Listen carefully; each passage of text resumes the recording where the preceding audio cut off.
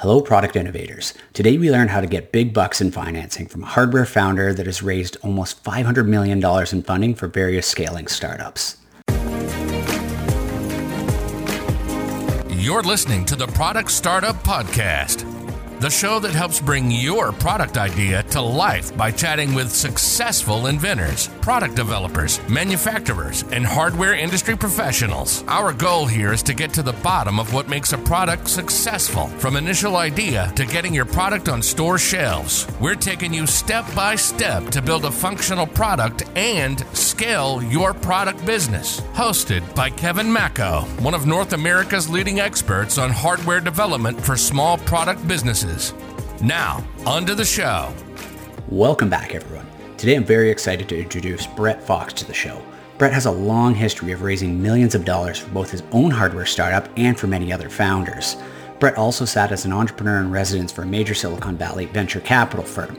Today, Brett's going to share some valuable knowledge on how inventors, startups, and small manufacturers can raise seed funding and venture capital funding. How to eventually raise millions of dollars to grow and scale your product after you first got to market. Now, on to the episode. Brett, welcome to the show. Thanks. Glad to be here. We were just talking before the show. It looks like you used to live the life that I used to live, flying once or twice a week between various offices. You were between Portland and California? You got it. I did that for about 6 painful years, every week, Monday morning on a flight, Friday evening back home. And it's like you and I were talking about before. It's like you don't know where you are. You know, are you in Oregon? Are you in California? It's very, very disjointing, to do that. And then fortunately, near the end of my time doing that, I met my wife, and that ended it. I went from 4 days a week on the road to 1 day a week on the road within a year. Wow. And then got married, and that was the end of that. I know the feeling because in my prime of flying, a couple times a week and then between time zones. So going between our Austin, Toronto office and Miami office and over the San Francisco office, start losing track of up from down after a while. Well, I'm excited to talk to you today. Why don't you just run through a bit of your background in terms of raising capital and your work with semiconductors, and you've built the company yourself and lots of stuff in your background to really get into the top of ground raising funding today. Right. So I've personally raised over $100 million, in my career, and then I've helped the entrepreneurs that I've worked with now raise about $400 million as well. So I've been around a lot of fundraisings. Wow. I know what works. And I absolutely know what doesn't work. And I've also seen a lot of the changes that have happened that we've seen happening over the last 10 years or so in venture capital, private equity, angel funding, all that type of stuff as well. And it's great because you've done a lot of work in the semiconductor space, which obviously is kind of the top of the pyramid once you get into a lot of consumer electronics, especially electronic hardware products. But I think a lot of what you deal with in terms of raising capital, especially for hardware, is it's applicable whether or not there's electronics or non-electronics. A lot of these philosophies apply. So I want to kick it off with just as at a high level, explain to everybody the difference between seed capital, angel investments, and venture capital. Okay, fantastic. So not all investors are created equal, and it's really important to understand who you're dealing with. So if you look at this as kind of like a pyramid or whatever, one way to think about it is size of investment. So if I'm looking for angel funding, that could be anything from $10,000 friends and family kind of angel funding to $100,000 to maybe $500,000. I've even seen angel rounds of 3 million or so. So it can be all the way up maybe to $3 million. Then you have, seed funding, which can be from smaller VC funds, micro VCs, maybe even VC firms. And that maybe is in the range from $1 million to $3 or $4 million. Then we get into the bigger money, the venture money. So VC funds, and again, not all funds are created equal. Not all funds are created by stage. So there's going to be all sorts of different parameters that we're going to be looking at here. And venture capital firms might invest anywhere, let's say, from $3 million minimum round all the way up to $100 million, $150 million rounds. It all depends upon size and what they're trying to do in objectives. Well, that's a great summary. And I love having the hard numbers to make it relevant because as you're scaling your product business, it's important to think down the chain. Yes.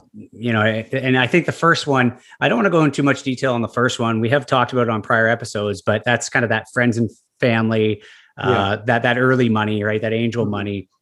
But I want to kind of look a little bit further towards, okay, let's say you're now trying to scale the business. Yes. And you want to get some more serious money. And this is, this is something that whether you're at the start of your product journey or whether you're right in the heat of looking for a round, I think your experience here in raising these rounds and elevating it through to the bigger and bigger rounds really is powerful for people to know early on in the process, so you can think about it around your hardware product as you're even as early as the development phase. So why don't you walk us through, how do you go from, you've got a little bit of a proof of concept. At what point are you kind of ready, or what should you have as a hardware company now to start approaching the next round, which is kind of that professional seed, maybe micro venture round to get some serious, early serious bucks in the door? Absolutely. So part of it is traction. That's going to be a big part, because what are investors looking for? It's risk reduction. They want to see that you have customers. They want to see you've got customers paying you. So there are two ways to look at this. The first way can be number of customers that you have. That's really important. So that's going to depend. So that could be maybe 10 customers is good enough. It could be 100 customers. It's going to be also inversion of price. So how much are you selling for? What are your ASPs? All those things are going to come into play here. So if you've got, let's say, greater than $1 million in revenue, that's going to be a great number to have. If you have 500 customers paying you, let's say $50 a piece for something, that might be good enough. So it's going to be somewhere in that continuum of number of customers versus revenue. And obviously, the more, the better, because the more proof of concept you have, the easier it's going to be to prove to investors that you're onto something. I love that you use the word proof here. Yeah. Because I think in hardware, that's a really key milestone. And the only way that you get proof is by getting your product to production, manufacturing real units, getting them into users' hands, and then having people say, look, I love this thing. Yes. And that is really, especially in hardware, I mean, that is key and critical proof to your first kind of major professional round that we're talking about here. And obviously the further you push that, the better, the more customers. But I think as a benchmark, and I think it's a bit of a misconception, at the angel level, angels can invest in anything, right? If it's your Uncle Bob, they may just invest in your idea. But that doesn't really count, right? That's what gets you kind of off the ground. That's what gets you into your R&D. But when you want to get serious, you need to know what is kind of that base threshold that a professional grade investor is going to look for to even consider your product. And I think the key thing here, the key word is proof. The only way to prove it, obviously, in hardware is in manufacturing. So now let's talk about that proof. I know you've seen a lot of things that kind of work and don't work over the years. Right. I like the fact that you mentioned that, it could just be a few hundred units, but if they're real people, whipping out their credit card for a real thing, that creates a tremendous amount of de-risking for the investors. So what are some of the things that hardware companies can do at this stage for this investment round to really tilt the odds in their favor to get, an investor, and ideally a good investor, on board as a partner? That's right. So part of this is think creatively. And if we're thinking creatively, how do we get people to pay us?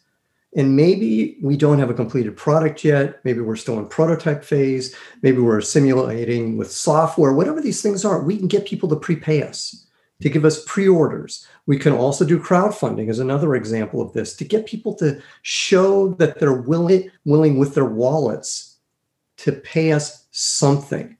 It doesn't have to be the whole thing. It can be part of it. But that is huge proof of concept that somebody wants to pay you something. All these things register with investors and help you along the way. So that's what you're looking for, is come up with creative ideas to get out there and show your product works, to show people that, hey, this is what it's going to look like, even if you're not done, even if you need more money, which is part of the reason why we're raising money, right? Is we need more money to develop our hardware product. That's fine. We can show in software that works, especially with the simulation tools available today. There's so much we can show in software to show exactly what the product's going to look like in hardware. And you can convince people to buy. I have seen people do this. This is part of what I did when I was raising money years ago. This is part of what I've seen other hardware startups that I've worked with do also.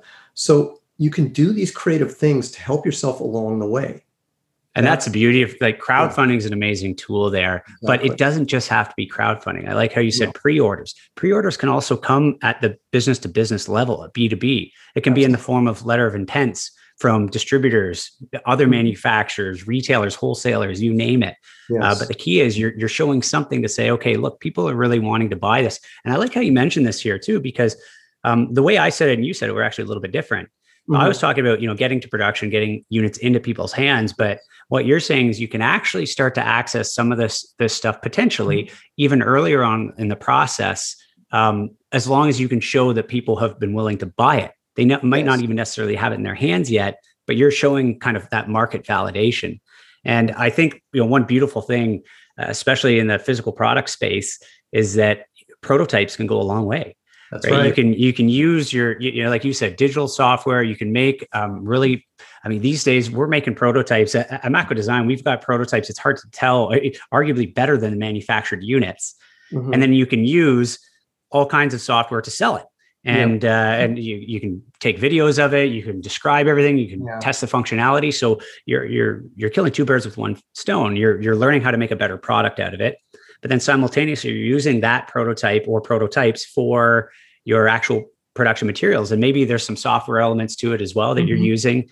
But the key is here, you're trying to get as much out there so that you can sell it to get those users, so that when you go to the investor, you're showing that. And I love the word you use there, proof. Yes, exactly correct. Wouldn't change a word about what you said. That's perfect, actually. So talk about proof a bit more, because when we're dealing with hardware, at what level of proof do we now start to scale up to getting even that bigger round? And you talked about venture capital financing. I know you've gone to that level before, and you've helped lots of people get to that level too. So what additional burden of proof is needed when you move from that seed round up until, the multi-million-dollar rounds for venture capital to really start scaling your business? Okay, so it's a really good question. So beyond the physical product and beyond the customer stuff that we just talked about, the other piece of this that's really interesting is you have to think about, from the investor standpoint, what are they looking for? If I'm going to invest, let's say $20 million in your company, I'm probably going to take 20% of that company. One of the things that you learn about financing businesses is it's a very mechanical process. In other words, the valuations are very much percentage driven, especially early on. I need 20% ownership of the company. If I'm going to invest $20 million, that means, okay, there's a valuation of the company that we can all agree on. And that's just basic math at that point. That's going to be $100 million. We already know that. So that's just simple math. So if I know that, and I also know that early stage investors are looking at a return of at least 10x, let's say 10x to 30x on their money, that means that $20 million investment, if the company is successful, they're looking to make $200 million to $600 million on that money. That tells you then you can do the math from that and say, okay, if that's true, if I've got to have a $200 million to $600 million on 20% of my company, that means the company has to be worth $1 billion, let's say, to $3 billion. I think that's the right math, if I got that right. So that kind of tells you, can your company be worth that? And this is part of what you need to be very intellectually honest about as you go through the process, is can you get to these kind of numbers? Because if you can't, one of two things is going to happen. Number one, investors may not be interested. Number two, if they are interested, it's likely to be a non-optimal ending for you. So you want to really understand the dynamics of where you can get to with your funding. If you've got the ability to grow a business that way, then fantastic. If you can show people you've got a big market, that it's exciting for people to get into what you're doing, that you've already got customers buying from you, that you can dominate the niche that you're in, fantastic. You're on your way, and you can raise money based on that. That's the dynamics you're looking for. And that's it brings up a really good point, is you really need to consider whether venture capital is even appropriate for your business.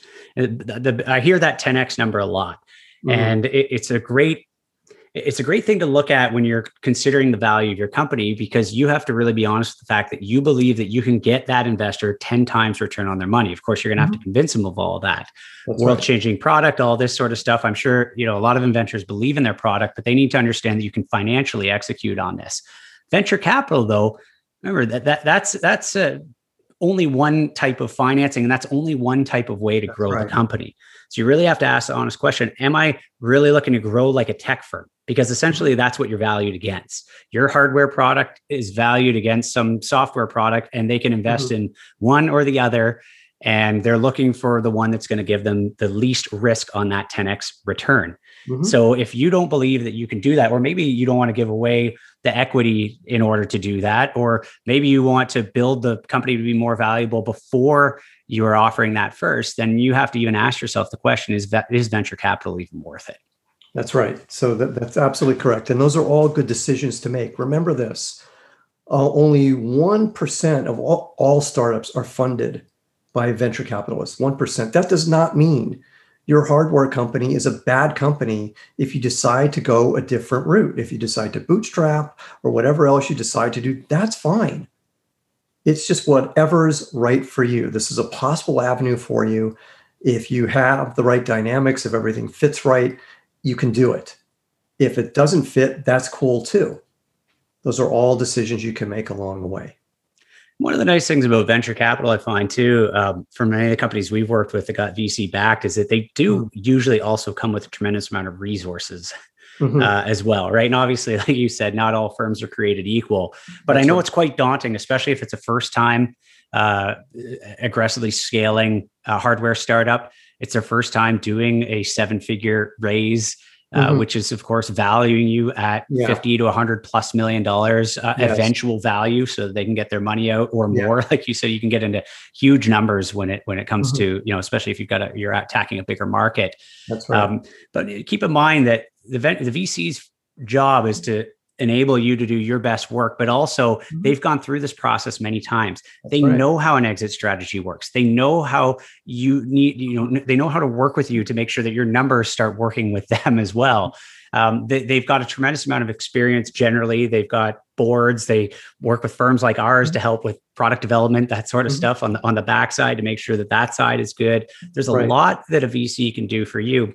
So I always feel that it's important to consider not just the money, but also who it is that you're partnering with, to make sure that I always, when I'm talking to, hardware startups, I like to think, okay, if you're getting money, especially a little bit later stage, especially when you're giving up a lot of the company, make sure it's what I would call smart money that's going to help you. It's not just dollars, it's dollars and experience, which can really get you over that finish line, both for you and for them, right? Because at the end of the day, you want to make sure you're signing up to a deal that both parties are happy upon exit years later, right? That's right. I agree. I call it being in alignment with your investors.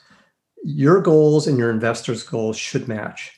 If they don't match, the flip side is you're going to have problems. If they match, then great. If they see the same market that you do, if they have the same financial outcome that you do in terms of what they want from the company, if they have the same time frame that you do for that financial outcome, okay, if everything's great, then you're aligned properly and you're good to go, because they're going to be pretty much wanting the same outcomes that you're going to want.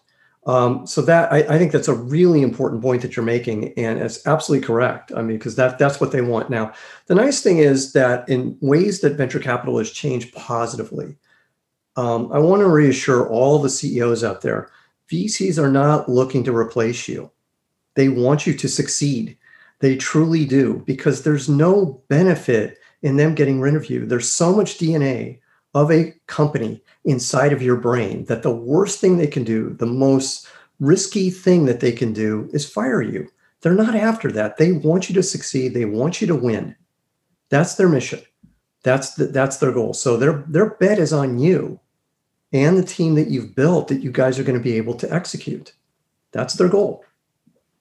That's great insight. It's nice hearing it from you. It's gone through the process as well. And I know you hear some horror stories out there and whatnot, but again, most of the time, if you focus on that alignment factor, you can ask those hard questions. Yes. Keep in mind that these VC meetings, it's a two-way street. Yes. Right? You may desperately want that money. You may desperately feel like you need this as an opportunity, but that does not mean you should lose sight of asking them the serious questions. I love the one that you mentioned about exit.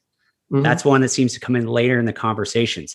If they're coming in and they're going to invest, when do they want out? How much do they want out for? How do they want that to take place? Because if that's dramatically different from what you see as the output of the company, you're going to be misaligned from day one, because your goals are going to be misaligned from day one as per outcome. So those are the strong conversations that are good to get on, out on the table early. And what I always say when people are talking to these investor meetings is, don't be afraid to give them the straight goods.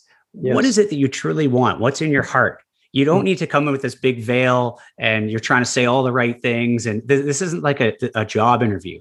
This is something where you're saying, here's what I want. This is what I'm doing. This is my value. And you know what? If when you meet the right investor, whether it's a VC or whether this is even right at the very early stages, whether it's Uncle Bob with his, $50,000 investment, if you get these conversations to be honest and transparent from the get-go, you're going to get far better partnership results down the line. Don't worry if you lose a few along the way, because eventually the right one is going to hit that is aligned with those same goals that you have. That's 1,000% correct. Look, you're going to be in a 7 to 10 year relationship with these people. Think about that. That's a long relationship. It's a lot like a marriage. I talk about the same thing with co-founders as well. You have to really think about, are you going to want to work with this person for the next 7 to 10 years of your life? Because it's the likely outcome if it's positive. So if it's not, better to understand that early, just like you said, than later. So better to understand to make sure that everything is right from the beginning. And what's interesting is one of the other things that I've done in my career is I was also an entrepreneur in residence inside of a VC fund in San Francisco. And I learned a lot about how VCs think. I sat in on investor meetings. I sat in on how they debriefed. So I have a really good feel for what it's like to be a venture capitalist in the way that they go at this. They want you to be asking questions. They want to feel like everything's out on the table. The issue of transparency is so critical that you just mentioned, Kevin. That is crucial to them because they want to make sure that they're not being BS'd. They want to make sure that everything is right about you. They're going to do a ton of diligence. They're going to do a ton of research, but the personal side of the relationship is really, really important. And when you're raising money, the other interesting thing, just to add on one more little bit here, is fundraising is not a logical process. It's an emotional process. The emotion comes first. They fall in love with you, which is really interesting. We're talking about millions of dollars, but it's really, they fall in love with the idea. They fall in love with the concept. Then the logic comes second in terms of the diligence that they do, both in the meetings they have with you and their own research. But the thesis is formed early. It's like, wow, I love this idea. I love this hardware company that's in here. I want to be involved in this. And then they go through a checklist of things to make sure it fits. And that's the way that essentially VCs work. That's great inside intel. Brett, do you have any last words of wisdom to folks at any level of investing, whether it's, they're asking for their first few $1,000s from a relative, or whether they're asking for a few million from a VC? Over your career of many years doing this, do you have any last pieces you want to leave them with? And then how can folks get to know the work that you do more, or anything else that you want to share with them, and then we'll say goodbye. Perfect. Okay, great. So let me answer your question first about what they can do. What's really important? Let's go back through it. Alignment is critical. Think about alignment. Don't be afraid to ask questions, just like you were pointing out, Kevin. It is a two-way street. People forget this. And yeah, it's tough out there and everything else, but you know what? You can do this. There are simple things you can do to reduce risk all along the way. Think about those things as you're going through the process. Be creative. Ask people for help. It's amazing how many people will want to help you all throughout your journey. That's what I found as well, both as an entrepreneur and also working with entrepreneurs. There are tons of people out there that will help you. I needed help on doing a simulation really early. I couldn't do it. I asked a friend of mine, would he do the simulation for me? He did it. And it was crucial for us in terms of what we needed to do at that point in time. It's amazing what people will do to help you. Remember that. So there are a lot of good people out there. There are a lot of good investors out there also. Ask them when they're done. This is another good tip also, is ask everybody that you talk to who says no. Who else would you think can help us? Who else might be interested in investing? And you know what's interesting about that? That's how I found my first investor, was asking that question of somebody who said, smart. We're passing, love what you're doing, but we're going to pass. Here's why. And then I said, well, anybody else you know? And he said, well, there's this other fund, Opus Capital. I can make the introduction, or if you know somebody over there, you can do it yourself. I recommend you do it. Turned out I knew one of the partners over there through another connection I had. Asked my connection to help me. He helped me. And then a month later, we had our first investor. Wow. So that's a way to do that. Solid advice. Something I like pairing with that, you kind of mentioned it there too, is asking why they didn't invest and listening very, very carefully to what they say, right? A lot of the time you're just going to get, this isn't in our MO. Yes. Or, we're just not in these types of deals. But other times they may be willing to give you some candid, honest feedback that might be the game changer on your next meeting. So true. Double-edge that sword, right? No reason to waste a turn down. This is the way that I would look at it, right? You can just leave and exit the room, but there's two big things. Ask what they could have done better. And like you said, ask if there's someone else that they can think of that maybe you should connect with. Yeah. And on the thing that you can do better, it's all about the detail of what you hear, because a lot of it is going to be very generic, but every once in a while, you'll hear these real nuggets of information, which can totally transform what you do. So true. So then to your second question, in terms of how people can find me, you can go to my website, brettjfox.com. I have a free giveaway for everybody today that's listening. I have a free pitch deck template. If you're interested in raising money, it's there for you for free. Right on. Go to that website, brettjfox.com/Mako, MAKO, and it's yours for free. And it has all the slides you need. It has a notes section below each slide to explain what to do, what to put in there, and everything else. And it's there for you for free. Wow, that is incredibly generous. Very helpful. So if you're anywhere thinking about raising investment, or you're in the investment process, head over there. I'll put all the links in the show notes as well. So you can go to the website, go to that free giveaway. And Brett, much appreciated for your insight behind the scenes of the VC market. I know it could be a bit elusive at times, so I really appreciate you coming and giving us behind the curtains here today. It's my pleasure. I really enjoyed it. Thanks a lot. Thanks. Take care. All right. You too. Thanks for tuning in to this episode of the Product Startup Podcast, the show that teaches you what it really takes to bring your product to market and turn it into a big success. This podcast series is brought to you by Mako Design and Invent, the original and leading firm in North America to provide global caliber end-to-end physical consumer product development to startups, inventors, and small product business clients. If you're looking for product development help on your invention, head over to makodesign.com. That's MAKO design.com for a free consultation from one of Mako Design's 4 design studios from coast to coast. Thanks for listening, and see you next time.